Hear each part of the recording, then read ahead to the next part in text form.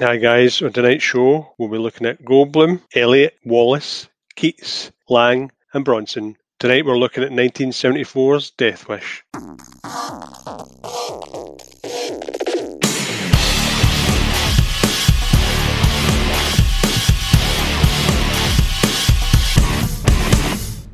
Hello everybody and welcome to 100 Things We Learned from Film. I'm one of your hosts, Mark Plant. And I'm John. How you doing, mate? Getting there, another lockdown, another day, another dollar, and another president. Another president, potentially. So we're recording this on the 5th of November. British listeners, you'll know it's bonfire night, so you might hear something in the background. We're not being bombed, although Trump could still get in, so that's probably coming next. Who knows? It's the 5th of November that we're recording this. We're still waiting for the presidential election results. So Indeed we are. It has been what seems like 3 years. I've been hitting F5 on the page for what seems like most of my adult life at this point, John. Desperate to get some Biden action. Now that, if anything, that's going to lose us some listeners, isn't it? Look, we're into a new episode this week. John, do you want to tell us what film we're going to be talking about? Yeah, it's Michael Winner's Death Wish with Chuck Bronson. Chuck Bronson, yeah. Chuck Brukowski, I believe is his birth name. Pardon my French. Well, look, hey, you know, how else were you to know? Yeah, Charles Buczynski, one of 15 children of struggling parents in Pennsylvania. I think we're still waiting on the vote coming in from the rest of his family in Pennsylvania. Yeah. 15 children. That's a lot, wow. a lot. I mean, if he was one of the young ones, he would have literally just dropped out, you'd think, wouldn't you? Yeah, definitely. I mean, look, we this movie came out in 1974. Have you any idea what other films came out in 1974? Did you do any homework on this, John? So I don't do the homework on the film. That's my job. I do believe that anything that was created or made before me didn't exist until I was born in 1975. But so you were 30 in that year. Cheeky bugger. Look, it was a mix. It was a heady mix of films that year. Forget it, John. It's Chinatown. Was that year? That's a classic. It is an absolute classic. The Man with the Golden Gun, which is a Roger Moore one. Godfather Part 2, which is a great movie. Yep, another classic. Blazing Saddles. Oh, jeez! I would love to think we're going to cover Blazing Saddles one day. I love Blazing Saddles. The only thing I didn't get is the ending. The ending. We won't spoil it for anybody. Yeah, the ending is real fourth wall breaking stuff. Bizarre. It's exceptional. It's headless. The Tower in Inferno, which is one of my wife's favourite films. See, Fred Astaire was in that, wasn't he? If I remember right. Is Fred Astaire in the Tower in Inferno? Yeah, I think so. I thought it was.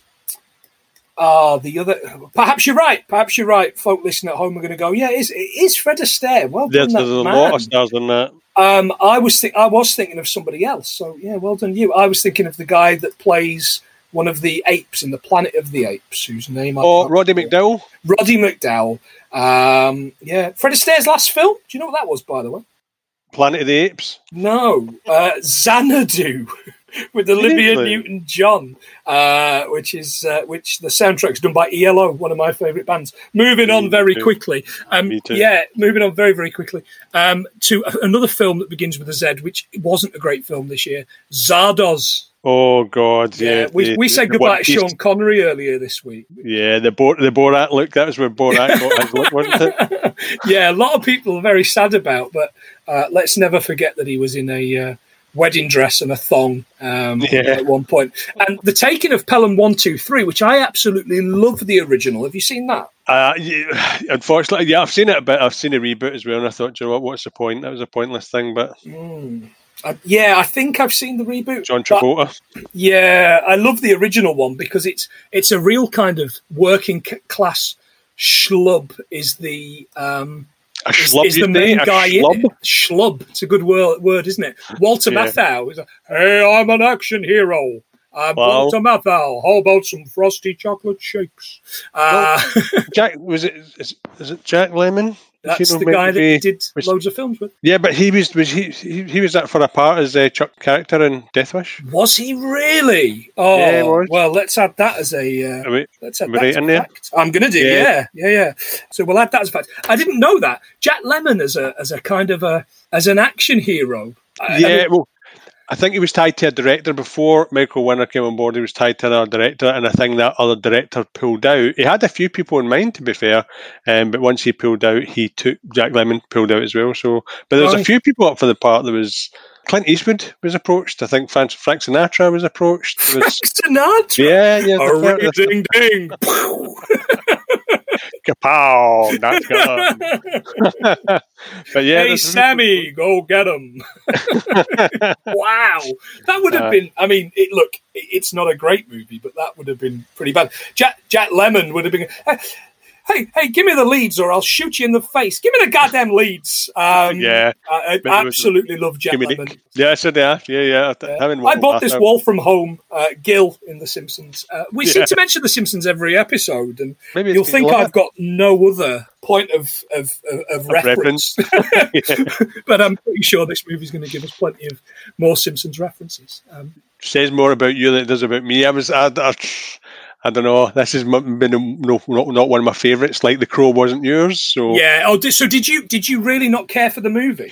So I remember watching it when I was younger, and I remember the bit. We won't go into it just now, but I remember the bit, and I thought, man, this is really gritty. But then when I was watching it back, it's not obviously aged well, but there's some things in it that I question. But we'll obviously go over that. But yeah, it wasn't one of my favourite. I'm really glad you mentioned that. Because I really should probably give a trigger warning. Trigger warning for sexual assault in this one.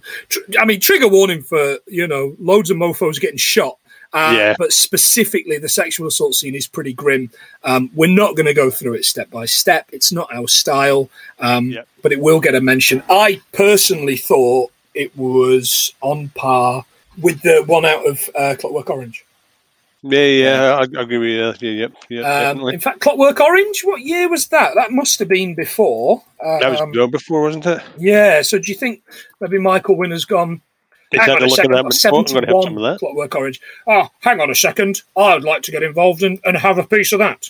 Yeah. I mean, it's grim. Proper grim. So let's have a chat about the movie, if you like. So we open on this beach with a lady posing in the water, reminiscent of Jaws. It really was. Of Jaws. She's Hope Lang. You probably know her. I think she was the mum in Nightmare on Elm Street, but I can't think of anything else she's in. I can't remember. She's an actor of some repute. I'm just having a look. She died in 2003. Last films were kind of in the late 90s. Clear and Present Danger she's in. A couple of Danielle Steels. A couple of episodes of Murder, She Wrote. That kind of thing. She's given a bit of posing, and her husband's taking photos. We meet Paul Kersey. She's Joanna Kersey, and he's taking a photo of her, and she says, "Oh, come on, Paul." He says, "No, we'll take one more." And she says, "You're not going to show these to anyone, are you?" And he's like, "Sure, why not?" You've got a prime figure. You're like, what? Prime figure? Weird. She says, "Does that mean I'm fat?" And he doesn't say anything. We knew they weren't going to be any kind of pictures for social media because it wasn't a Polaroid. Yeah, because very good. Had to get them developed. He does, and he gets them developed later. I pointed out there was a Kodak camera that he's using. I wonder if they got a little bit of a kickback, or maybe Kodaks were the main ones back then. Kodak was founded 128 years ago in 1892. Jesus. There you go, John. How'd you like them apples? Well, there's still a Kodak store up north somewhere. I remember passing a shop and there was a Kodak frontage, so I think there's still Kodak stores. Yeah, I think that it still exists. From my kind of digging, they do a lot of. They've got printing machines in shops and things like that. Supermarkets. the titles start over the sunset, Death Wish, which I thought was fantastic. But it's grim though. It goes from this Honolulu, Hawaii feel to this sort of grim. Oh, we're back in New York. I love that for a couple of reasons. I like old New York. I love seeing old New York. I think those things. Agreed. Those things are amazing as far as I'm concerned. I mean, it was such a grim-looking thing. Yeah, it was a disgusting-looking thing. And we'll come to that a number of times throughout this, probably to the point of you being bored, dear listener. But Dino De Laurentiis was the producer. Produced a lot of stuff, this guy. 1938 to 2010. Barbarella, the 1976 King Kong. Keeps on giving. That is a gift that keeps on giving. Isn't it just? Flash Gordon. Flash Gordon? Flash Gordon. Not Flash Gordon. Not Flash Gordon. Okay. Army of Darkness. Oh, wow. Body of Evidence, that Madonna thing that we all got a bit of an eyeful of when we were teenagers. Loads of movies, loads of basically rubbish, and the fantastic Manhunter. Oh, which I won't have a word against Manhunter.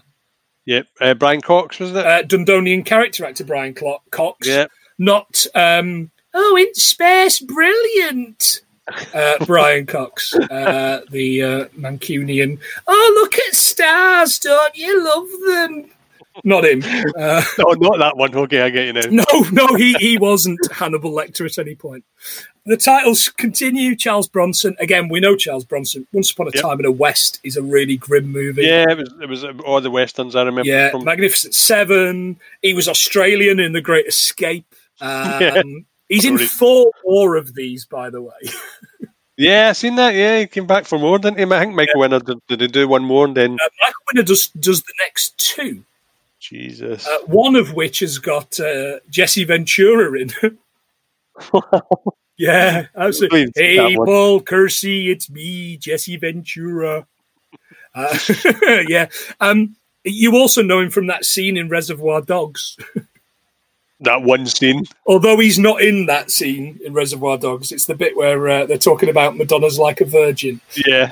And the character says, finally she's getting done. It's like Charles Bronson in The Great Escape. He's digging holes. I've always liked that and never really had an instance that I can use that in polite company. But this is our podcast. I say what I want. You do what you bloody want. Michael Winner, because I'm a bloody bloke. Michael Winner, English director. Contrary to that Shooting Stars sketch, he directed more than 3 films. I'm Michael Winner, the film director, and I'm here with a girl according to my age to impress her by talking about her at a posh restaurant, and I demand the best seat you've got. Yes, sir. Is it okay for you here? No, it's not.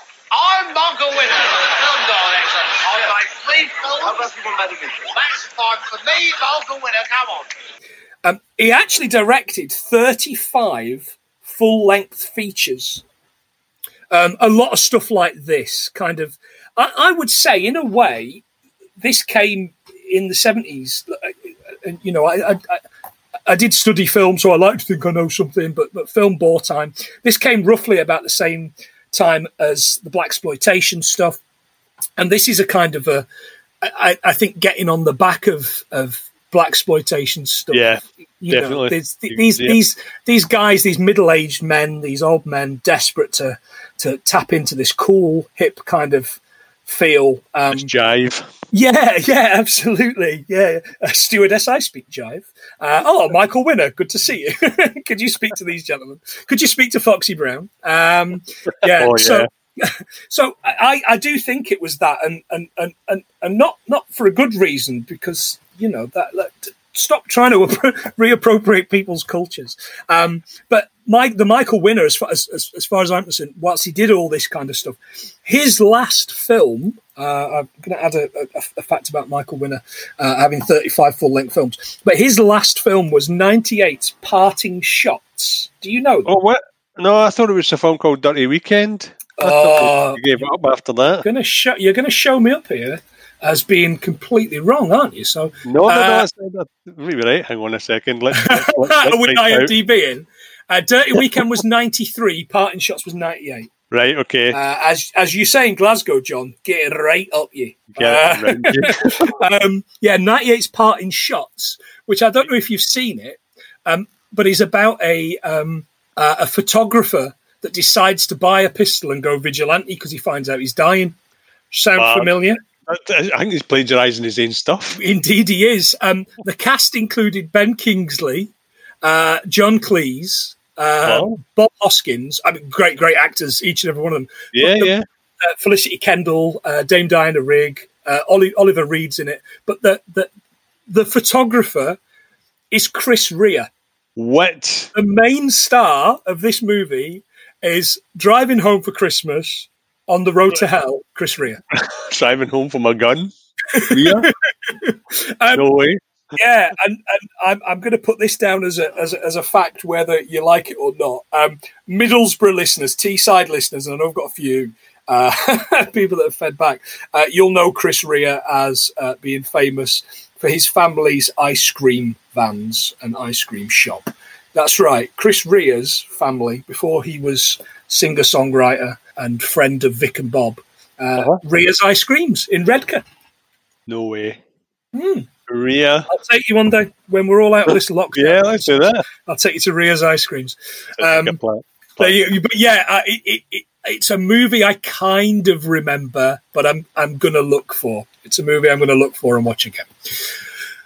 Michael Winner. He's also known for that advert. Does anybody remember that advert, the insurance advert in the UK? Calm down, dear. It's just a commercial. Oh, God, yeah. Which is really kind of sexist, misogynistic. Well, pretty much all his films are pretty much in the same vein, are they not? I think even in this film, one of the actresses that was on the police station says that he pretty much treated her like a piece of meat. He wanted her to turn around so he could see her ass and stuff. So was that Olivia Dukakis? Would that have been? She's a proper actor, isn't she? Yeah. He was. I didn't know that, but I've made a note of that. Good work. Michael Winner. I've made 3 films. What a winner. My name. My name is Michael Winner, and I've made 3 films. It also says that the music that's playing is composed by Herbie Hancock. Now, Herbie Hancock is a jazz pianist of lots of repute. Very a bit of a legend. Yeah. But back then, apparently, the reason they got him is because they were looking for someone that did cheap jazz. Right. So back then, he must have been buy one get one free. Does he maybe do the second? Does he maybe do Death Wish 3? Death in Canada. I've got to find somewhere else to live. My God. Death Wish 8. I wish I was dead. Simpsons. Herbie Hancock. I was like, I know the name. I've got to look it up. And I only know Herbie Hancock for his 1983 synth hit, Rocket, which, forgive me, dear listener, but I'm going to have to do this, which is the one that goes,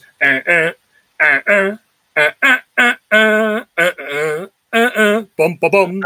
No way. And it was robots in the video. Do you remember? Herbie Hancock, mate. It was in a film as well. Is it? Yeah, it's in a film somewhere. Herbie Hancock. There you go.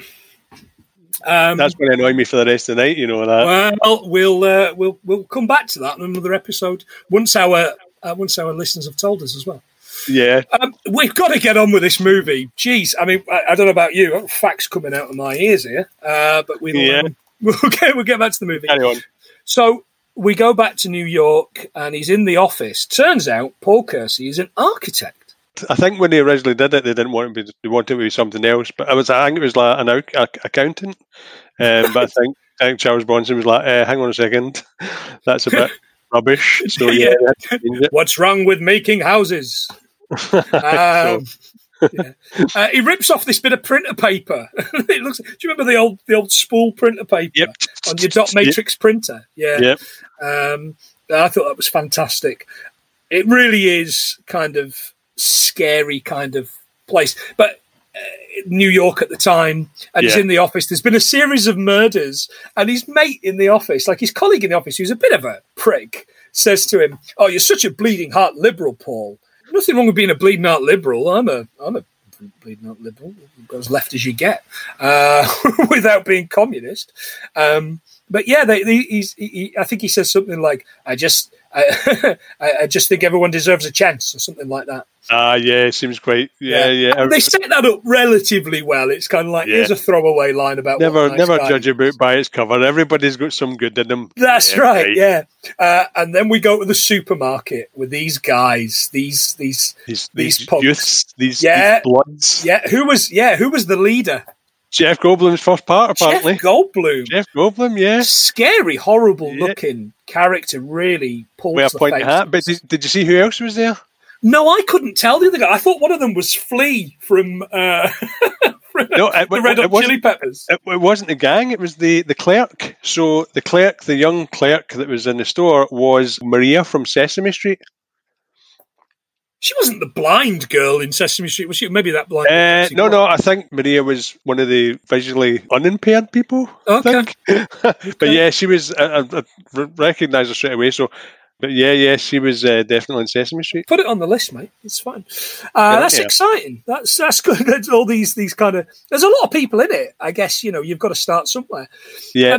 I noticed the stuff that people were buying because this is the kind of thing I do. And there was a product called broiler foil nice. in the lady in front of them's bag. So I looked into broiler foil, and it was the thing. But the one thing I learned from that was, because I didn't really know what broiling was. It's grilling in the top of your oven. So your oven has a grill option. I mean, a grill option, yeah. Yeah, I don't know about you, but we've got ours as a standalone oven, which has got a grill in it, in the top bit. So it's two separate bits. But this, you're grilling your oven. It's like moon pie. What an age we live in. So I learned about broiling. Nice. What a time to be alive. What a time to be alive, indeed, Apu. The other thing was, they had pretzels in a bag, and the pretzels were called Mr. Salty. Please tell me that's a thing. Mr. Salty was a thing. Yeah, it was a pretzels that was made by Nabisco Biscuits. Right. But they've been discontinued, probably because kind of salty now means kind of, you're a bit salty. Yeah. Or possibly also because of jizz. I don't know. Well, that was my second thing, but yeah, we'll go with salty. We'll go with doing the health route. Okay, all right, mate. Well, I've added that to the list anyway. They're in D'Agostino supermarket. It was a real supermarket, John. In fact, it still is a real supermarket. Oh, right. They've got 10 stores. And at the height, apparently, they had something like 26 stores. So it was a real supermarket. So someone somewhere's paying money to get on that, Right, yeah. And in Ghostbusters 2, there's 2 facts for the price of 1 here. In Ghostbusters 2, Dana Barrett, when she comes home, is carrying D'Agostino supermarket's bag. Wow, that's definitely 2 there. Yeah, 2 for the price of 1. Is this the mind-blown one, or is that still to come? Oh no, there's. I thought the Herbie Hancock one was the mind blown. I thought you'd have your mind blown by Herbie Hancock, but no. I was there as soon as I heard the music. I thought, you were all over that, business. And his name at the beginning, his name popped up. Yeah, no, I just thought it was Rocket. I thought you'd have gone, I can't believe it's the same guy. On the subject of the music, there's a lot of panpipe. It's like being in a spa, I would assume. I've never been in a spa. Yeah, it's quite unassuming music as well, but yeah, it's quite panpipey and calming. Yeah, when it's calming, it's calming. The punks see the address on the and the bag and they take they follow them, and it's just awful. It's a bit weird though, because the whole lead up to that is strange as well, because they're obviously following his wife and his daughter home, but then there's a group of nuns walk by a van, but it's just so creepy the way they just sort of glide around the van and the just pop out of nowhere. That's preempting what happens later. Yeah, that's I think it come. But when they manage to get in, but it's just the elaborate way. So they're in an apartment building, so you're thinking there's no way they can get into an apartment building, and then as luck would have it, someone's getting a sofa delivered, and they take the back entrance, but then they somehow make it in the building and then find the exact door that they need to go. Yeah. Mind blowing. Well, yeah, absolutely. These guys, I guess, they're dedicated to getting free money and all the other stuff. So they attack the daughter and the mother. So they attack Joanna, and all the way through, like it's really weird that they're just calling her mother. Yeah, mother, which is really, really weird. Now, this is based on a book. There's a fact for you. It's based on a book, and I was going to read it. You can download it off the internet. I was going to read it, but instead I watched the movie for a second time because Rachel was going to finally give it a go, but she came in and out. But I watched it for a second time for that. But yeah, it's weird. The spray painting swastikas. There's literally spray painting everything. They spray painted all the way up the stairs as well. Yeah, like he's like, I want to do a thing, and they're like, "We're getting money, man." So they cost the mother. See the way they hit the mother with. Oh yeah, it gets random, pretty harsh. Yeah, but to cosh her, like one minute they slapped in the face, and then the next minute they're out with this cosh. So that's right. Yeah. Brutal. The daughter gets sexually assaulted, and it's pretty awful. Yeah. Next, we know there's a phone call. Paul Kersey goes, "Get my wife on the phone to the PA," and she says, "Okay." And just as she answers the phone, the son-in-law. It's basically the son-in-law who I can't put too fine a point on this. I did not like this character at all. Yeah, I think that they written that way because I think all the way through the film because there's a few things that he did that really rubbed me up the wrong way. So it's his son-in-law, but any opportunity he's calling him dad all the time. All the time. It's really annoying. I pointed out when I was writing stuff down. I thought he was such a cook. He was such a kind of like. But dad, it's mom, it's mom, and such as because he says, there's a problem. It's whatever, and he says, I don't want to know. Yeah, well, he's on about. He's on like I don't want to know about your problems with my daughter. Yeah, I know. It's literally that's none of my business. Yeah. And Carol, she's called Carol, and she it's Mom and Carol. What is it? They've been taken to the hospital. So the next thing, we're in the hospital. And he makes this point while they're waiting in the hospital. He says, that man is bleeding and nobody comes. Yeah, so he's getting everybody to be picked up straight away. I think that's the general feel you Boris got. Johnson's post-Brexit Britain, mate. Welcome. And enjoy.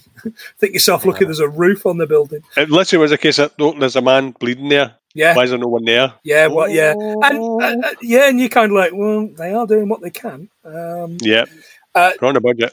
And then Carol's, they've sedated Carol. What about my wife? He said, I'm sorry, she's just died. Surely that would have been the first thing that you come to them with. Yeah, do you know what? Yeah, because I think it's a bit weird how we went straight to the son-in-law, went, got some good news, she's all right. And then Chucky just says, what about my wife? It's like, oh, she died. Oh, okay. I'd lied with that and went, oh, I've got some bad news, but here's the good news. Carol's okay. That's right. It's kind of, I made a note, but they were so young and in love. Like in the opening scene, you kind of think, surely this should be some 20-somethings, not the parents of grown married people. Because he was 50. I think he was 52 or 54. Jesus.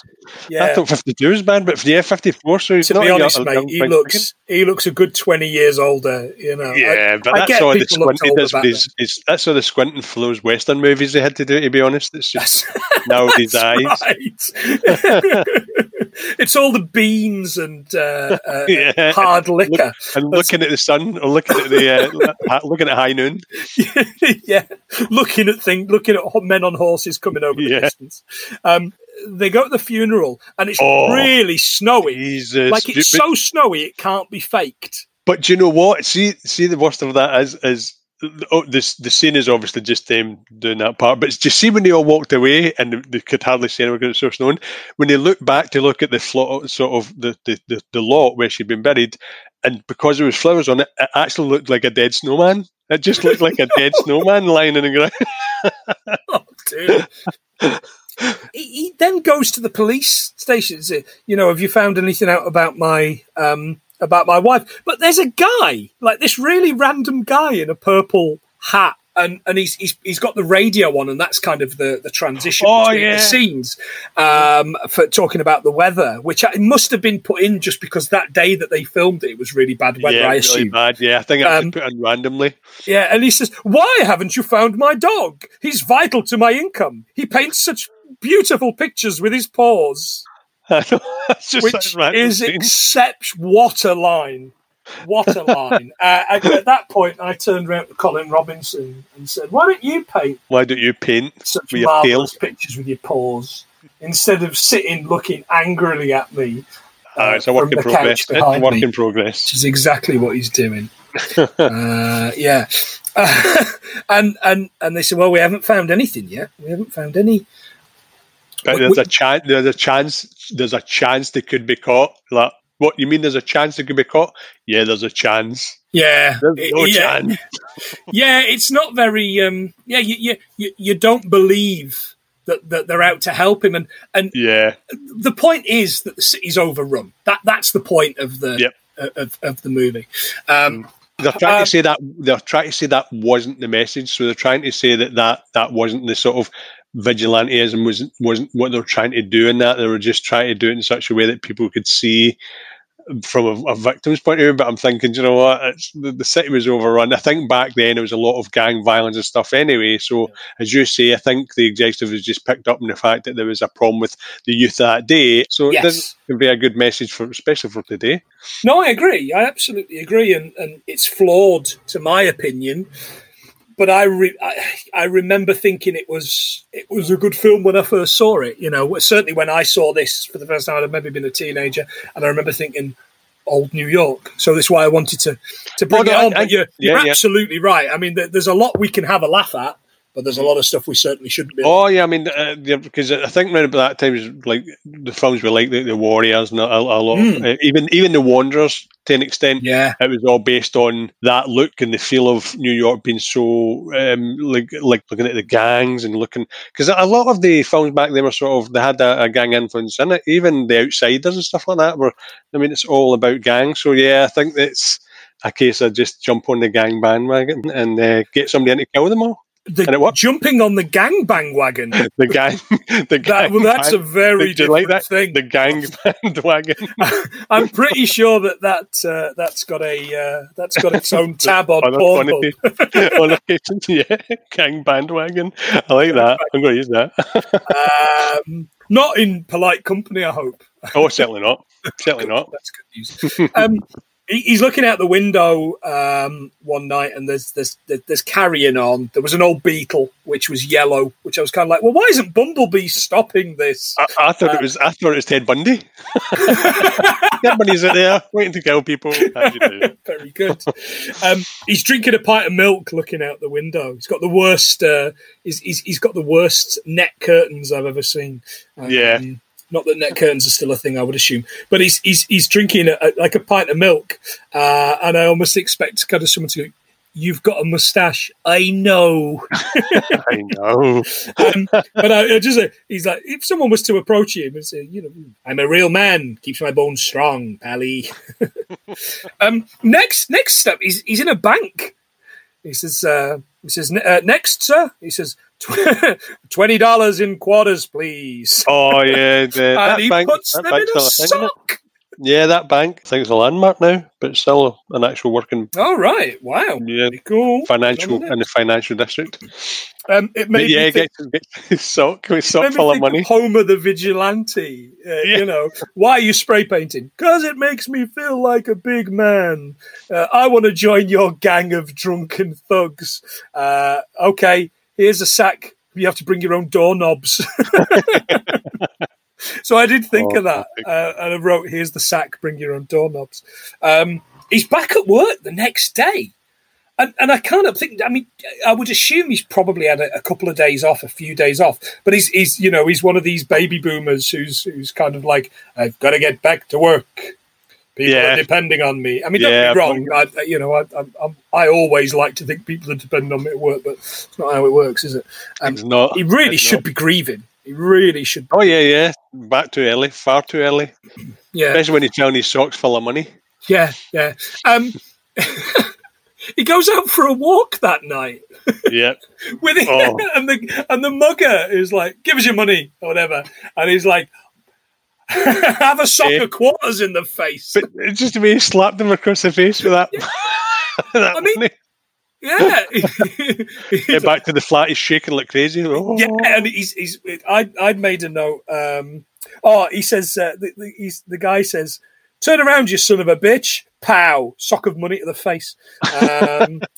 As he's walking home, there's a little guy selling papers. There's a little fella, and he's like, paper, sir, buy a paper, sir. And I made a note, midgets, they're filming midgets over there.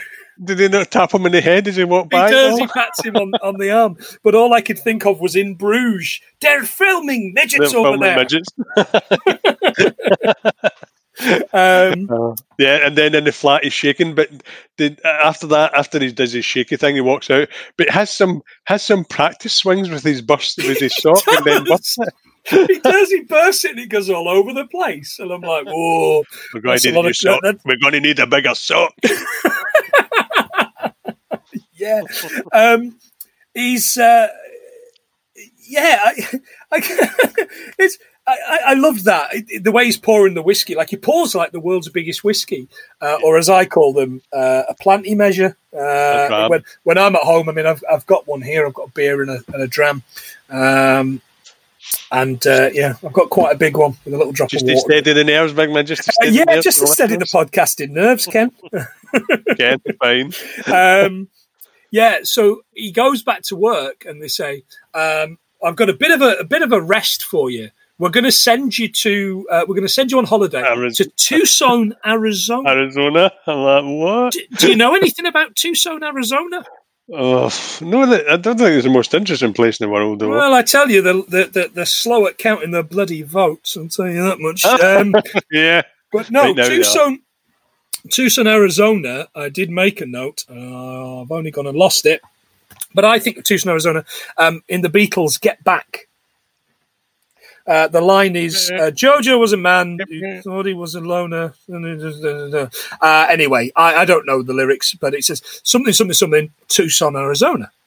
Right. There you go. So Tucson, Arizona. So it's in that Beatles song, and loads of people at home are turning off, going, do you not know the Beatles? Do you not know the Beatles? Because I'm only 40, mate, is the answer to that. We're pretentious. We prefer the Monkees. Yeah, because they didn't write their own songs. So there's a fact for you. So he goes to Tucson, Arizona, to meet a client, Ames Jane Chill, Stuart Margolin, and this guy. I mean, look, I would assume that these people don't exist, but apparently they do. He's got the big hat, he's got Stetson, he's like Mr. Kersey, our name's Shahill. He's like, please call me. But he's like, well then, call me Ames. And you can he's got the Cadillac, isn't he? He has with the horns on it. With the horns, like steel. It's like something out of bloody Dukes of Hazzard, that way. Was it Roscoe with his Cadillac with the horns on it? Yeah, it's exactly like that, and you kind of think, no, this can't be real. But I'm sure if you go down to Arizona, there'll be some of that carry on. Please, if you're in Arizona, do invite us. We've got a number of listeners in New York who are going to be cringing throughout the whole of this. Apologies, people, but do help us out. Do tell us a little bit on the socials about how we got everything so wrong, because it's going to get much worse. And also, if you're in Arizona, tell us a bit about that. So it's kind of like he's building on this in these hills, isn't he? They're meant to be building in these hills, and he basically says, "Look, I prefer it as it is. I want lots of open spaces. You don't understand because you're from New York. This is what we think we should do." And he says, "Okay, that's fine." And he's dressed. Paul Kersey's, I think, dressed like the Fonz He really is. In this bit. He's got like the jeans and the thing. Whereas Ames is dressed like Colonel Tom Parker. Looks like he's off to rob Elvis of all his money. People at home are going, hang on a second, you don't know the Beatles, but you know Elvis. Okay, Grandpa. Hey, Mrs. C, I'm going to blow your fucking face off. You know. So they go to the old kind of West Tucson. Like a film set. Yeah, which is great. I said to Rachel, where I grew up in the Midlands, we had a little place called the American Adventure Theme Park, and it was a Wild West themed theme park, and they had like a set like this where blokes with Nottingham accents would stand on the top of a thing and going, I'm going to shoot you, me duck. All that kind of thing, you know, really bad accents. And it's exactly like that. There's one in Glasgow as well. It's quite famous one called the Grand Ole Opry, where they do that sort of swirling the gun round in the finger and shooting balloons. Yeah, it's. Mate, we'll have some of that after. Yeah. I'll get that heavy Google, but yeah, and Grand Ole Opry. I think it's at Pays Road West, just before you go into town. So yeah. Right, we're getting involved with that. But I thought it was like, and God, we need to stop mentioning this movie. It's like the Spawn Ranch in Once Upon a Time in Hollywood. Yeah. You know, Charles Manson's kind of teenage followers are all in there. George Spahn, blind deaf George Spahn's in the thing, and he needs his sleep, otherwise he's not going to stay up for whatever show he's watching. Yeah. So it was good. But Paul Kersey, the point I made here was Paul Kersey's a really good guy because he listens to what the client wants, and he wants to design proper houses, lots of space, not your Barrett boxes or whatever, you know. And I thought that was really good.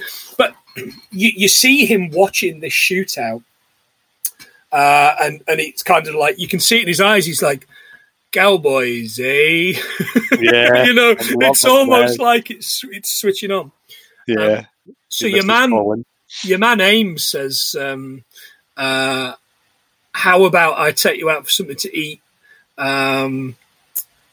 He says, I'll take you out for something to eat. I'll take you to the club. He says, no, I'm going to go to bed. And he says, no, I'll take you to the club. But it is a shooting club. We shoot at the shooting club. Oh, dear. Is that what you do? It's not just called the shooting club, eh? So we shoot the shooting club. And he says, I was in Korea. I was a medic. But I was a conscientious objector. Oh, yeah, he's like, one of those liberals, eh? Yeah, absolutely. Now, do you know what a conscientious objector is, John? I just thought it was somebody that just objects to being conscious. Yeah. Nice. Well, it's somebody that objects to going to war, often for a religious reason, but sometimes for a moral reason. Yeah. So would you agree now that you know what that is? Oh, no, yeah, I knew. To be honest, if I was going to go to war, I'd be a conscientious objector. Well, I would also be a coward, yeah, so I'm with you. But no, the reason I'm asking to make sure that you're clear as to what a conscientious objector is, because I think now it's time to play Conscientious Objector. I've got a little quiz for you. Yeah. No, another one. Another quiz for you. You love a wee quiz. We haven't had one since Airplane, but I thought you would like one. So I'm going to tell you somebody. I'm going to give you a name, tell you what they do or what they did, and I'm going to ask you to tell me if it's true or false that they were a conscientious objector in a war. Okay. All right. There's 8 of them, so I'm going to score you out of 8. And to put no pressure on you, however many you get right is however many things you've learned. Okay. All right, so that's going to add to our final total of things to learn. So you better get 8, mate, because let's be fair, we've been pretty disastrous. Yeah. In this first 5 episodes. Yeah, we need the points, don't we? Okay, we're going to start local. We're going to talk about William Baxter. Now, he was a politician for West Stirlingshire. Okay. So West Stirlingshire would be kind of, and again, correct me if I'm wrong at home, folks. I did live in Stirling. Bridge of Allen, possibly out towards Clackmannan. But obviously not Clackmannan, because that's in Clackmannan Shire. William Baxter, politician for West Stirlingshire, I believe in the 1800s. Oh God, right. Early 1900s. Was he true? Was he or wasn't he a conscientious objector? I'm going to say he was. You're absolutely right. He was a conscientious objector. I don't know any more than that. Was he not from Australia or something? No, I believe he was from Stirling. But yeah, I could be wrong. Really? Number 2, Muhammad Ali. You know him. He's a boxer. It's weird because he was a boxer, but I'm thinking because he was quite religious towards the end, wasn't he? So I'm thinking, yeah, he was a conscientious objector. He absolutely was, on reasons of religion. Right. The clue is in the name, Muhammad Ali. Yeah. Although, as you know, he was born Cassius Clay. Yes, he was. And in the words of Eddie Murphy in Coming to America, his mama called him Clay, I'm going to call him Clay. Which I absolutely love. Love. Number 3, Danny Dyer. He's full-time Cockney. Danny Dyer, for those that don't know, actor of very little repute. Was he a conscientious objector or not? I'm going to say no. Abdi Irons, you're absolutely correct. Jesus. Just generally a coward. I would assume he might be litigious. I don't think he's a fighter, but he might be litigious. Playwright Harold Pinter, English playwright Harold Pinter. He wrote a lot of big plays in the 60s and 70s. Harold Pinter. What did he do? What sort of stuff did he do? It became a movie with Michael Caine and Laurence Olivier, and then was later a movie where Michael Caine was the Laurence Olivier character and Jude Law was the Michael Caine character. Do you know the one I mean? I keep wanting to call it Clue, but it's not called Clue. It's like Clue, though, isn't it? You know the one I mean. I'm going to say yeah. Indeed, he was. Yeah.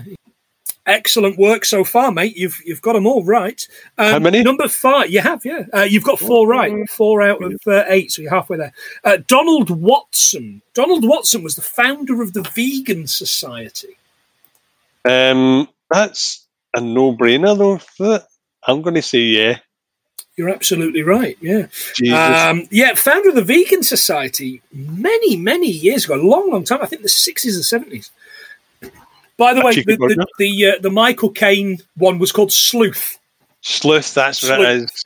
The original's very good. The second, I seem to remember quite liking. Second one's directed by Kenneth Branagh, who's an excellent director as far as I'm concerned. Number 6, David Niven, the actor. Oh, God. British actor David Niven. He comes across as somebody that should have been in the army. I'm going to say he wasn't. He wasn't a conscientious. He was not. No, you're right. He fought for Britain in World War II. Gave up his acting career for a number of years. Good, because he comes across as a military type. He seemed, especially when he was. I think you kind of remember him from films as kind of having that. That kind of. I know what you mean. Number 7, Montel Williams, the talk show host. He comes across as someone that isn't, if you know what I mean, because he's always right up there in people's faces. So this is a hard one. I'm going to say he was a conscientious objector. He was not. Oh, damn. He had a 22-year career in the military, apparently, before he became that. I always think of that South Park episode. Montel, I'm going to talk about Michael Jackson, which I absolutely do. Again, I'm not going to do the rest of the quote because it'll get us in trouble. Finally, this is a good one. B. Arthur. She was Dorothy in The Golden Girls, Sophia's daughter. I'm going to say she wasn't.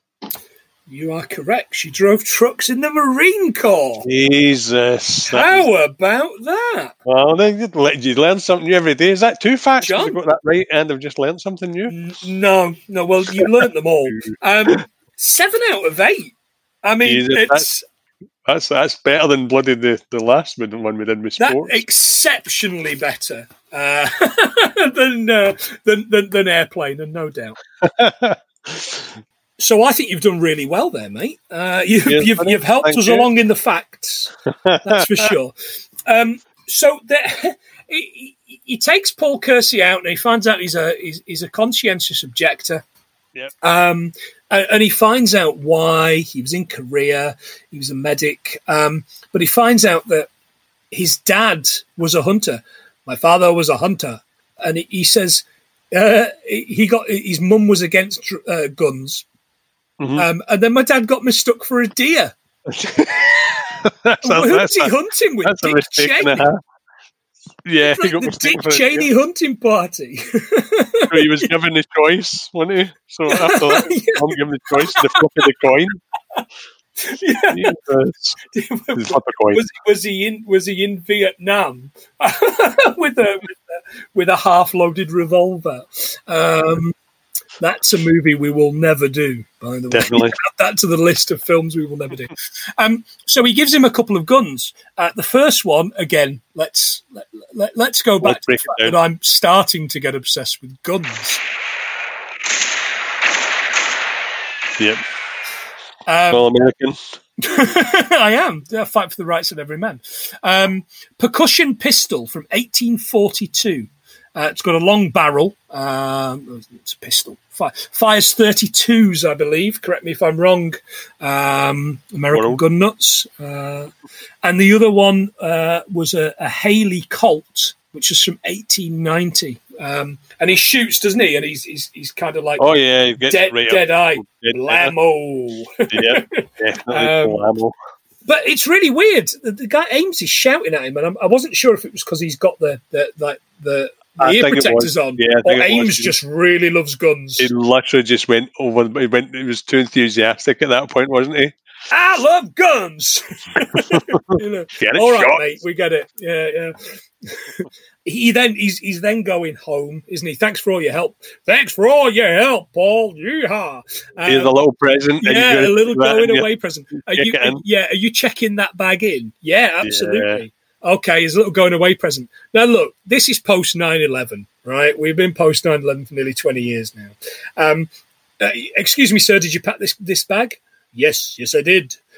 You are getting Guantanamo. I don't care. You are going to find yourself looking out over the Bay of Pigs.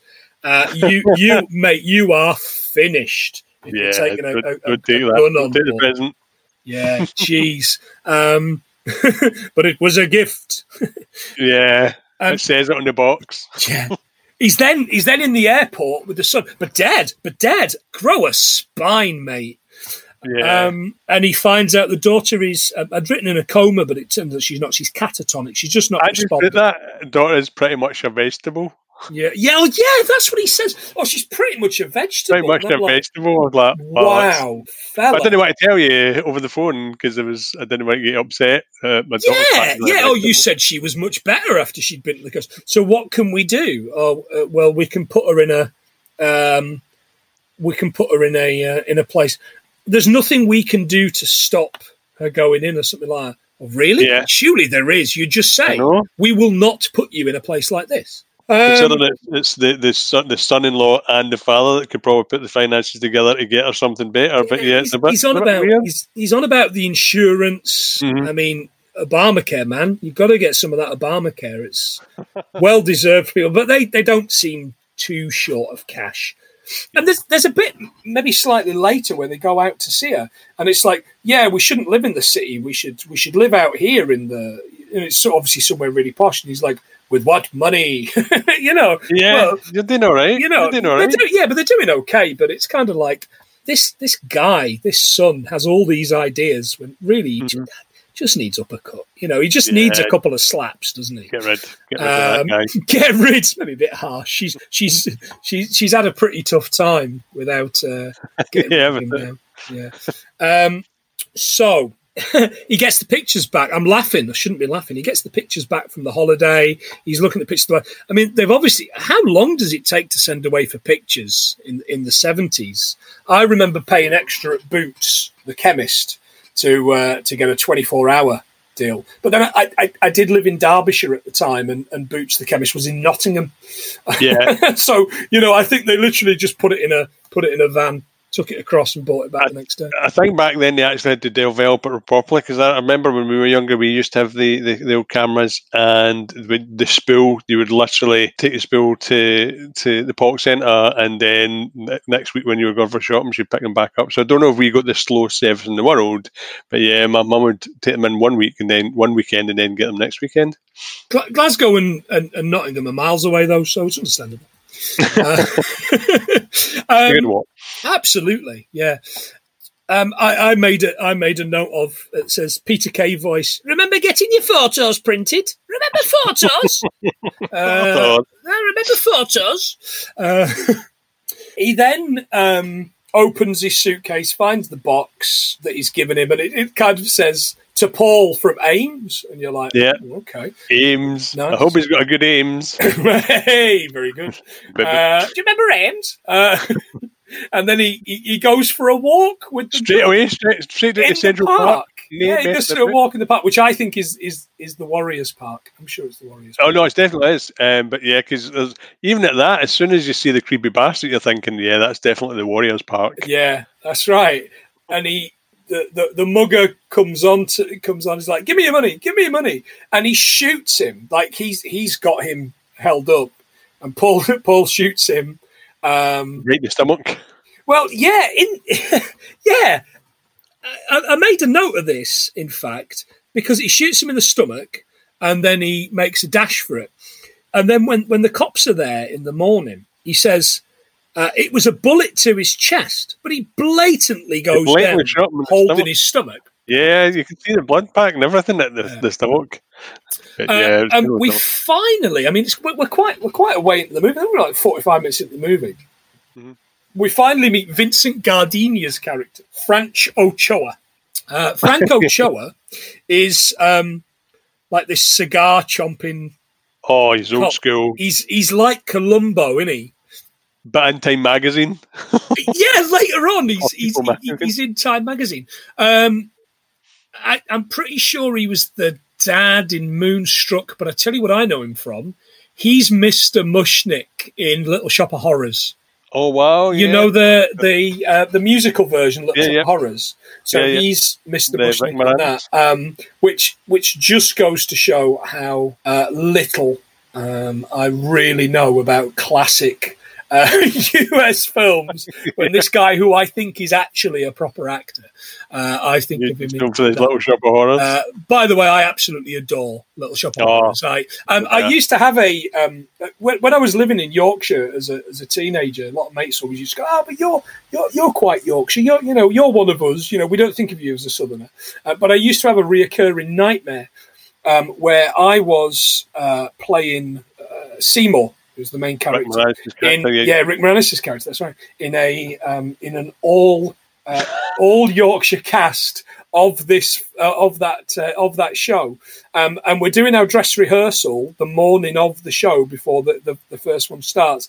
And as we're doing it, some guy comes running down the hall at the show. Running down the kind of the things, with my birth certificate showing that I was actually born in Nottingham. Oh! And that used to keep me awake at night. That used to have me in a cold sweat at night. And I am from Nottingham. I've always been from Nottingham, but my mates always went, you're just as Yorkshire as we are. But I'm very proud of being from Yorkshire. Very proud of being a coal miner's son. I'm not so proud of being a Forest fan at the minute, but that's another never really goes away, does it? That's another blog. Indeed it is. There's a very different podcast. So Vincent Gardenia is kind of this kind of real old school kind of cop. Did you say like a clever Columbo? Yeah, he is. Yeah, he's very good. The next day he goes out again. And I think is the guy being mugged or is the guy being threatened? I think he's being mugged. At first I thought he was just being stabbed. Yeah. The helmet, but yeah, he's being mugged. But yeah, there's three brothers all mugging away as you do. Yeah. And he's just like bam, bam, bam. Yeah, you kind of like. He shot one in the ass, and then he shot him in the back as he was. Yeah, he shot him in the back. I mean, okay, they're robbing the guy. I get that, and then And then the guy, the cops come over and they're saying, and Vincent Gardenia comes along and he says, "Did you? Did you see the? You saw them, didn't you? You saw who did it? No, I had blood in my eyes. Yeah, you saw him, and you're kind of like, okay. This people. Yeah, this cop's pretty good. He's pretty good. Oh, he knows. He knows. Yeah. So he then goes to work the next day and he locks his gun away at work. Oh, I've seen that. Like a safe at work or something, like a cupboard. As you do, it's part of the security now that you put all your passwords in an envelope and your guns, and then you put them in a lock drawer. Yeah, just the standard. Nice one. His boss comes in and he says, "Oh, Tucson agreed with you. You look well." And he says, "I feel good." Right. He didn't even hear him say it. He just says, "I feel great," but his boss has already walked out the door. He's just living life. I feel good. Kind of like, who keeps giving this guy movies to act in? Was his daughter no put in a convent as well at the same time? Yeah, so you'd mentioned nuns earlier on. Yeah. Nuns on the run. They're back. So on you go. Go and see the nuns. I had made a note here. You all need some Catholicism. And dragged away with it. Yes, my wife was right into that as a Catholic. I apparently have married into it, even though we didn't get married in a church. I don't know. Is it still a thing now? Catholicism? I believe people are very much into it. I believe religion's still quite popular in 2020, John. Well, contrary to what you and I think. Well, we all need something to believe in right now, don't we? That's it. Yeah, I want one of those hokey religions from Skyrim. That's what I'm into. Yeah. Daedra or something like that. Yeah.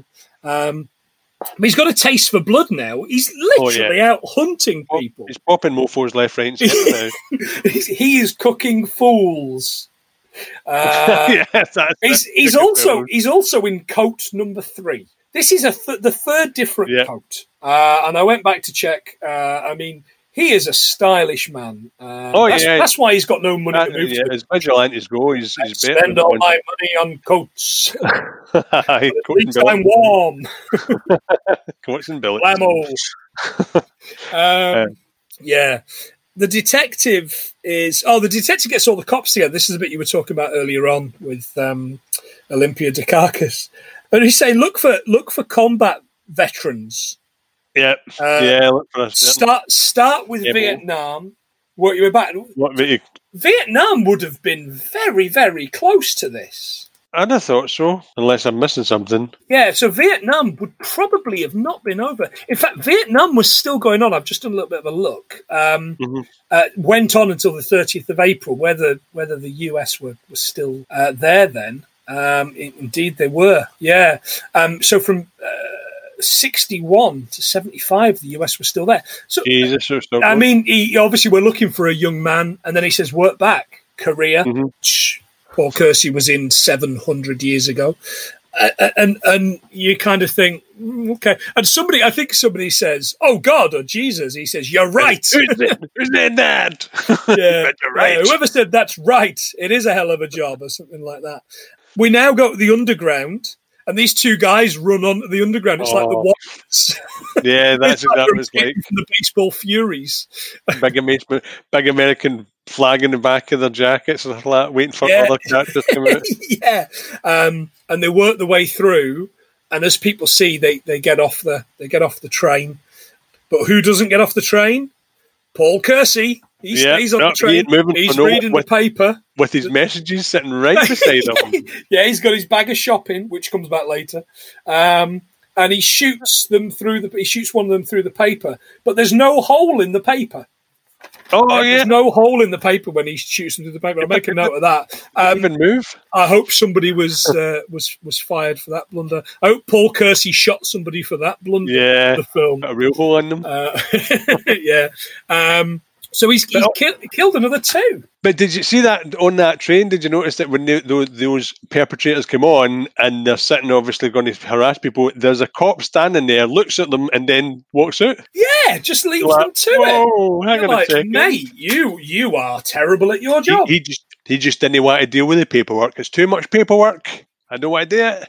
Well, paperwork or possibly getting murdered by a gang. Well, he had a truncheon and a gun. He had a gun. You saw had a him. gun. He had a gun. He had a gun. So there's a press conference. This is brilliant. Absolutely love this press conference. There's a press conference of foreign press. Foreign press, there, and he's like, hand yourself in. You should hand yourself in and we'll go easy on you. You're kind of like, at this point, he's murdered six people, seven people. Six now. Isn't it? He's done a bit of a job. It's not going to happen. He sat in one of these coffee shops. Mm-hmm. Yeah, and like the women in there, I was like, what is this? Just picking her nose. It's picking her nose. I did look like she was going to eat it at one minute. I was like, that's not good advertising. That's not good. I know she'll put anything in her mouth, but that's not good advertising. Indeed. So but yeah, he pays his bill, and he's like, that. Look at all the money I have. All the monies. I don't tip very well, but I take a lot of money home. And they're like that. Hey, look, man, look at all the money this guy's got. Let's take this old guy down. and they try and rob him. He shoots the one guy. The guy stabs him, but he brushes him with the knife. It's kind of like he's putting butter on his shoulder, on his back, and then later on when he takes his shirt off, it's his shoulder, like massive gouge as well. You're like, whoa, exactly. He shoots the guy and kind of limps away, doesn't he?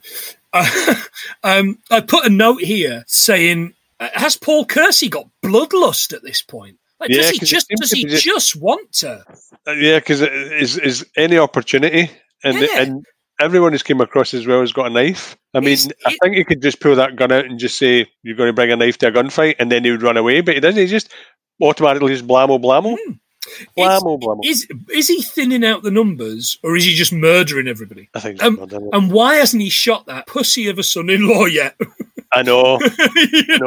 I hate this guy.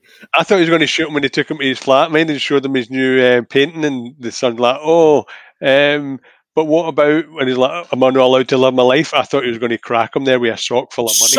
So did I. Like, break his jaw or something. So he comes in and he's painted his flat yellow, hasn't he? He's in and he says, what do you think to the walls? And he says, well, it's a bit yellow, isn't it? I got a job lot from British Rail. It's like that bit in... that bit in Only Fools and Horses. And he's got the funky tunes on it. It sounds like Herb Alpert and the Tijuana Brass, or something out of Austin Powers. And this, I said to Rachel, you've got to listen to this bit. Whatever, she was reading some magazines, you've got to listen to this bit. And he says, dinner, it's liver and spaghetti. How do you want your liver? How do you want your Rachel liver? Just went, and I'm like, I'm interested. I quite like a little. I'm not against liver. I'm not against eating offal. But how do you like your liver and spaghetti? And he goes, medium. I'll do it medium. He offers him a drink. And earlier on in the movie, the son offers him another drink. He says, I'm fine with what I've got. And now he's kind of, but obviously it's given him a new lease on life. Your daughter's with the goddamn nuns. Yeah, your daughter's with the bloody penguins from Blues Brothers, and you are enjoying liver, yellow walls, and music, and the Tijuana Brass music.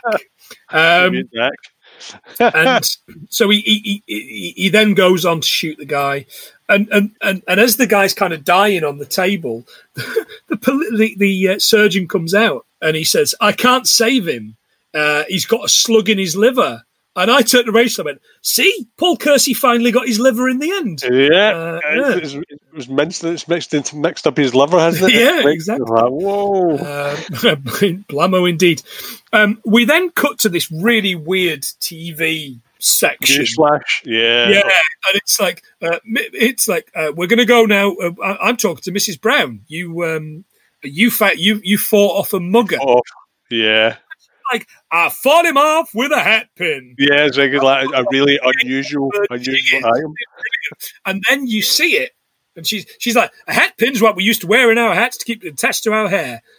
And all I could think was, the episode of The Simpsons with Mom's fighting off Jub with a hat pin. Jub. Oh, Jub. Jub indeed. And then construction workers. Construction workers. I said, yeah, what did you do? Oh, the guy was trying to steal something. So we roughed him up a little. And I think I couldn't find the direct quote. The guy says something like, oh, yeah, he got like a broken arm or something. Yeah, he broke his jaw and broke both his arms and cracked his ribs. And I think he said something like, oh, he must have had a really nasty fall or something like that. A really bad fall. That was like, whoa. And you're kind of like, wow. You know, this is, but it does this weird thing and it shows what's happening, which isn't in keeping with the movie. It's like it's almost like a sketch. Like a flashback that they've recorded after. Yeah, it's really kind of like, what? Why is that? But it got me thinking. It's almost like because they're all taking inspiration from the vigilante from Kersey. And we talked about the Warriors earlier on, and all I could think was Paul Kersey in a park at midnight with all these gangs around him, and he's going, "We could take them all down." You know, I've got the Manhattan old men architects to my left, the Riverdale artisan bread makers. They're all standing around like all these people of like different careers, like the Taylor Roosters and the Barber Street dudes, all dressed sharp with Pee Wee razor and screwdriver. All these shout outs to all these gang members. And they're all going, yeah, like these old come on. The country club sucker moms. You know, all this kind of, you're like, all these little like really posh kind of places. Oh, exactly. No. I couldn't help thinking about that. That's a good thought to have, though, especially that Irish. Can you digger? Can you blammo? I've got to watch the Warriors again. I may watch the Warriors tomorrow, actually. Well, I can't believe Rachel doesn't like it. She thinks it's really campy and not particularly scary.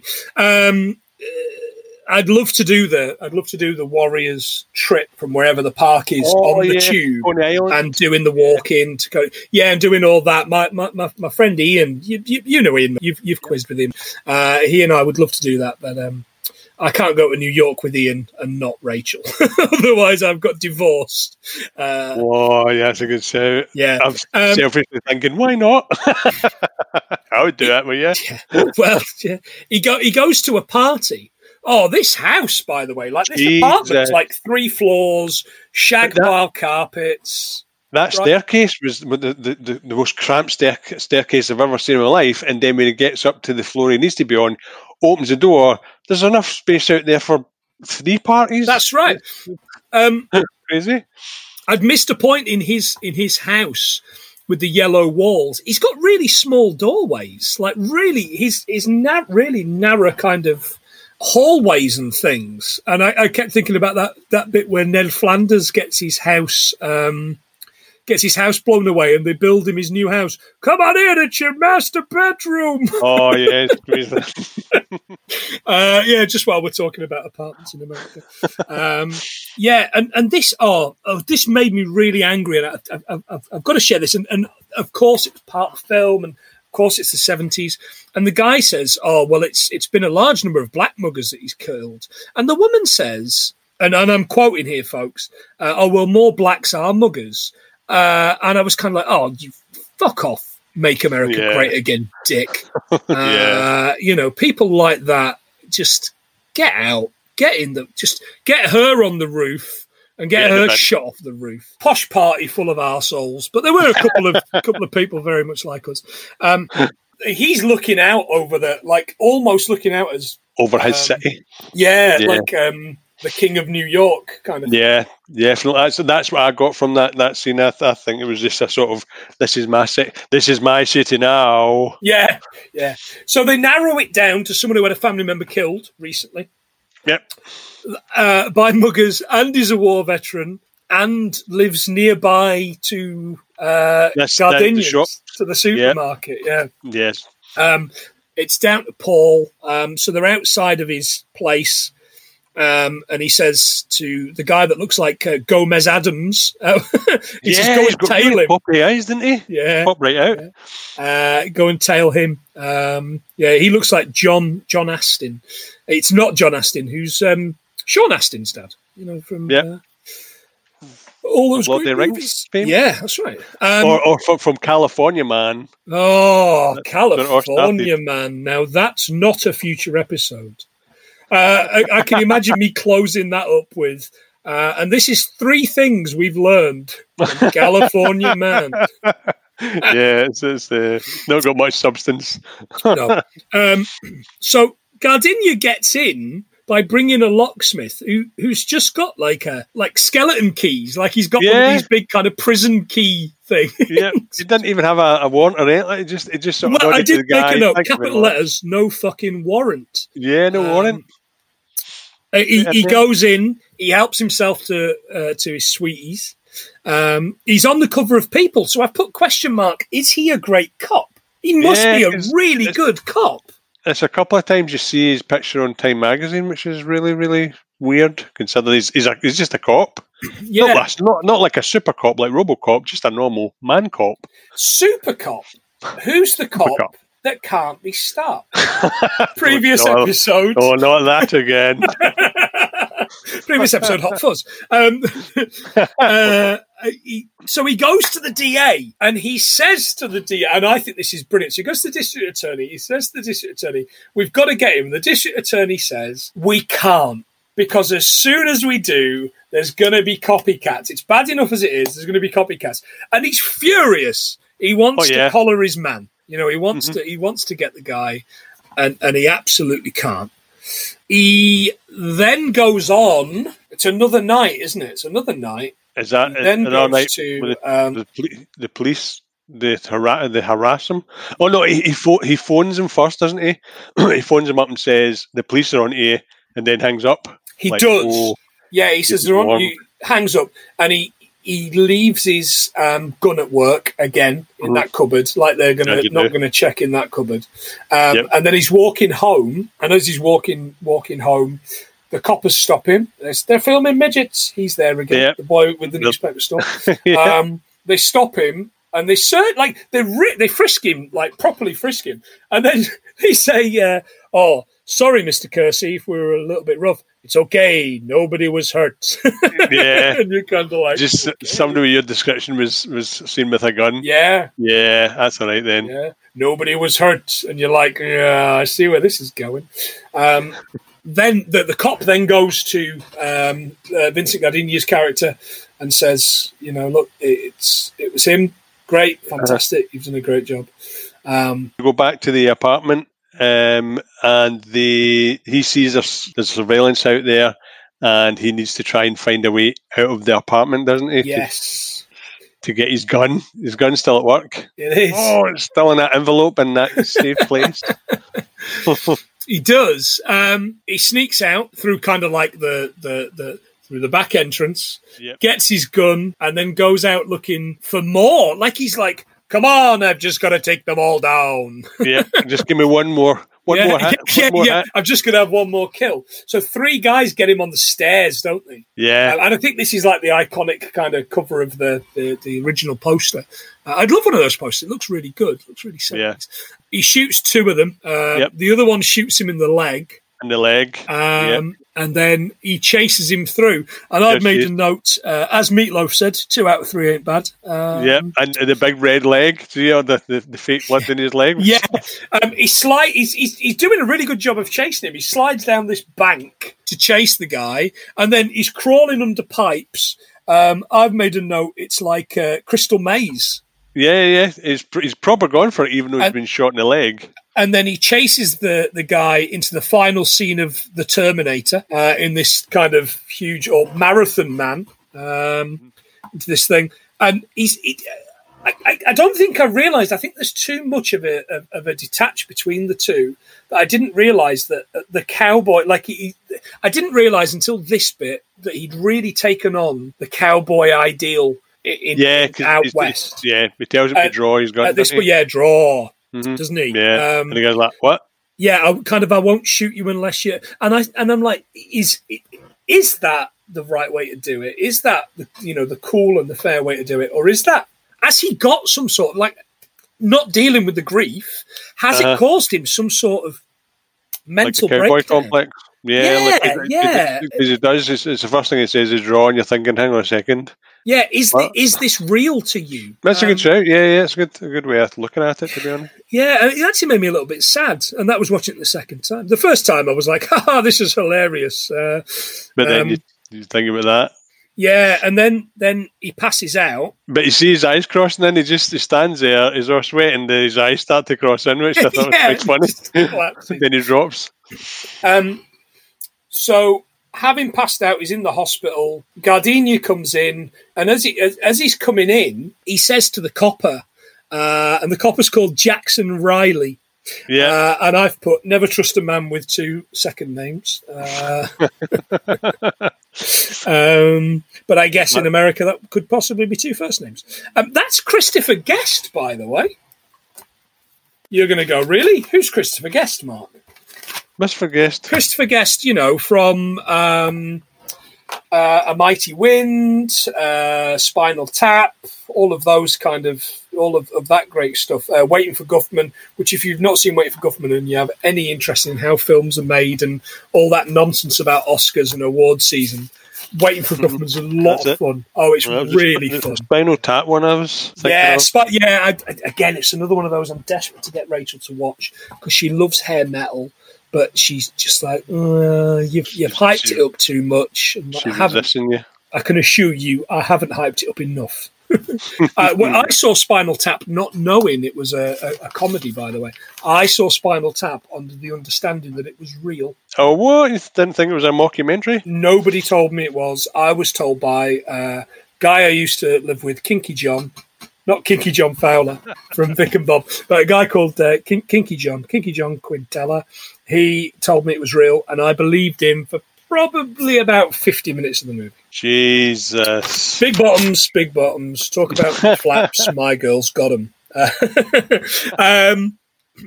So that's Chris. And he said, did you make, what happened? He said, this is the gun. We found it. And he says, did you write it down in your report? He says, no, I was waiting to speak to you. And he says, I'll remember that. Without meaning to go back to Hot Fuzz again, does that make him a good cop? Does that make him a bad cop? I think it makes him a bad cop. Yeah, he's got evidence there. I think it probably does. So, whilst Vincent Gardini's character is a good cop, perhaps he's, he does things in a... Oh, I think looking at it, it looks as if he's definitely up. He's backed against war with the DA because the DA doesn't want to do anything. So he's obviously stuck between a rock and a hard place. So there's only one thing he can do, and that's to try and use that evidence then to try and make him disappear. That DA, he says to him, doesn't he? You're absolutely right. I didn't make a note of that, but the DA's like, can you just make him disappear? Make him kind of go elsewhere. With like that time that Rudy Giuliani killed all the homeless people in New York in 2000. It happened. I don't care. I'm happy for you to libel me, you crazy old bastard. Rudy Giuliani, when he was mayor of New York for the second term, killed homeless people to bring down the homeless people numbers. Certainly. I've read a lot about that. I'm not into YouTube videos about how it's lizards that run the world, but I've very little doubt that he did that to bring down the numbers, and he is getting what's coming to him via the fact that his paymaster is not going to be in a job shortly, and he fiddled with himself in that Borat film, allegedly. Oh yeah, he's really No, he was tucking himself back in, was he not? Well, I've tucked myself in a few times. Yeah, I'll bet. I'm happily tucked myself in. He says to him, Gardenia goes in and he says to him, "You're not going to favour us by dying," which I thought, you ain't dying this time. You want him dead. And then he says, "Look, you're going to have to leave town. You work for a place that's got a lot of offices in this country. Leave town." And Kersey, as he's leaving, turns to me and says, "By sundown." Yeah, even then, it's still the whole cowboy thing still. Yeah, and that's where all I could think was, I honestly think it's a problem. I really do think it's a problem. Mm-hmm. Yeah. So the next shot, like the airplane, this is the final shots of the movie. The airplane with the thing, and the guy comes to collect him, and he says, "Oh, welcome to our Chicago office. We've got a great place for you down by the river or Fenway Park." Yeah, the place is great. I don't know my American places. Yeah, we've got a great place for you somewhere in Chicago. So we'll put you there. And there's punks in the station. And he points his finger, and then he goes to help the woman. And the fact he goes to help the woman is lovely. But he points his finger, and all I could think was, this is the movie of a man having a mental breakdown, and all of a sudden it really isn't funny anymore.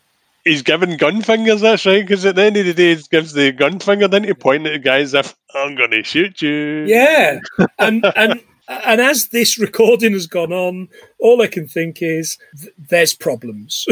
Yeah, that's a man that's got issues in it. It's like, oh, I've moved somewhere else, I can kill more people. So yeah, absolutely. But, yeah, when the fun, as they say in Betfred, when the fun stops, stop. When the fun of killing people stops, and you start thinking that you're Gary Cooper or John Wayne, stop. Brilliant. I put, he should have moved to Bronson, Missouri. Hey Ma, how about some cookies? Steve McQueen turned the roll down. Yep, I seen so we'll add him as well. The 4 follow-up films are Canon films. Yeah, because they sold the rights, didn't they? Yeah.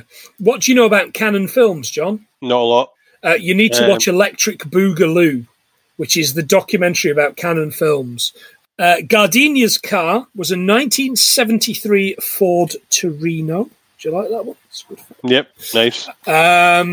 What else have you got for us, mate? So, pretty much all the ones that you got, the ones that starred in it, or the ones that are wanted to play part, Steve McQueen, yes. So pretty much all the ones you've got and the ones I gave you earlier on with the Sesame Street. Yep. I'm done. I'm out. Michael Winner is best known today as an insurance salesman. I can't believe I missed this at the point, but everyone's going to go, "Oh my goodness, you're so boring."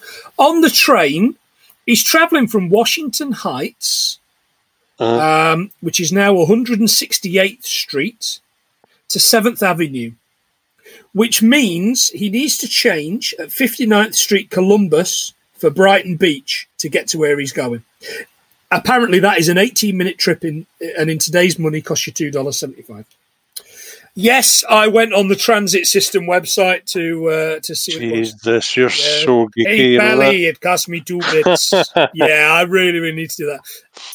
But I did point out, after doing a bit more looking into it, he gets off the train going to 4th Avenue Station, which is the Coney Island line. Could he have met the Warriors on the same train? You know what? It's possible he could have met them on the way back. Yeah. So that's it, mate. That's it. We keep forgetting to tell people what this is about, and I would just assume that people are listening from the start and they know. So how many do you think we got there, John? How many facts do you think we got? Did we get 100 between us?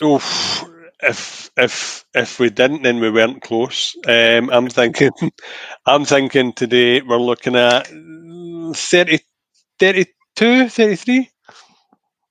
Have you been keeping track? You are spot on. Am I really? We got 33. I was just thinking about my age there, buddy. I was just thinking about my age. Wow. Yeah. 33, mate. That's Jesus. Something else. Nice. So you hated the movie, right? So it was, just it didn't. No, but I'm going to be honest with you. Now that you're saying some of the stuff about the cowboy, it's making me want to watch it again just to see how that sort of directs the movie again. So I think we're going to give it another. I think you could watch it, just a section of it. Mm-hmm. I think you could watch that particular bit and look at how he looks at the cowboys. You could watch the bit where he's shooting in the gun club, and you could then watch the end, really. I definitely watched the reenactments with Mrs. Brown and the construction workers. The construction workers. Class. Those guys, yeah, that was a lot of fun. Brilliant. Brilliant. Yeah, super. So I'm with you. I seem to remember really liking the movie. It's really flawed. It doesn't hold up very well in 2020. I think I probably last saw it in the early 2000s, but it didn't hold up then. I just thought it was a comedy. I thought it's a bit of a joke of a film, but actually the real joke of the film are the later ones. They're meant to be in Chicago, and I think they're all filmed in Canada. It looks rotten. I think they then come back to New York, but they're all still filmed in Canada. There's one where he's married to a fashion designer who's like 30 or something, and he then goes up against a drug lord and a crooked fashion designer. They're not great movies. It's not really. Just gets out of hand. Right. Yeah. So, yeah, not a great movie, but hopefully everybody at home enjoyed listening to us talk nonsense. We're good at prattling on about it. Me do really bad impressions. Which is every week at the minute. I look forward to those. Oh, that's really kind. So you can find us on social media. 100 Things Pod. 100 Things Film on Insta. We are 100 Things Pod on Twitter, so follow us on there. You can rate and review us on Apple Podcasts, which if you've got an Apple device, please do. We'd like a 5-star review. You can write whatever you want. We're not bothered, right? Look, the English guy's a pain in the arse. The Scottish guy sounds hunky as. Can you understand a word that guy says? Yeah. Stop doing your terrible impressions. We will be back next week. Next Monday morning with another episode. I've been Mark Plant. And I've been John Watson. And we've been 33 things we've learned. Thanks, guys.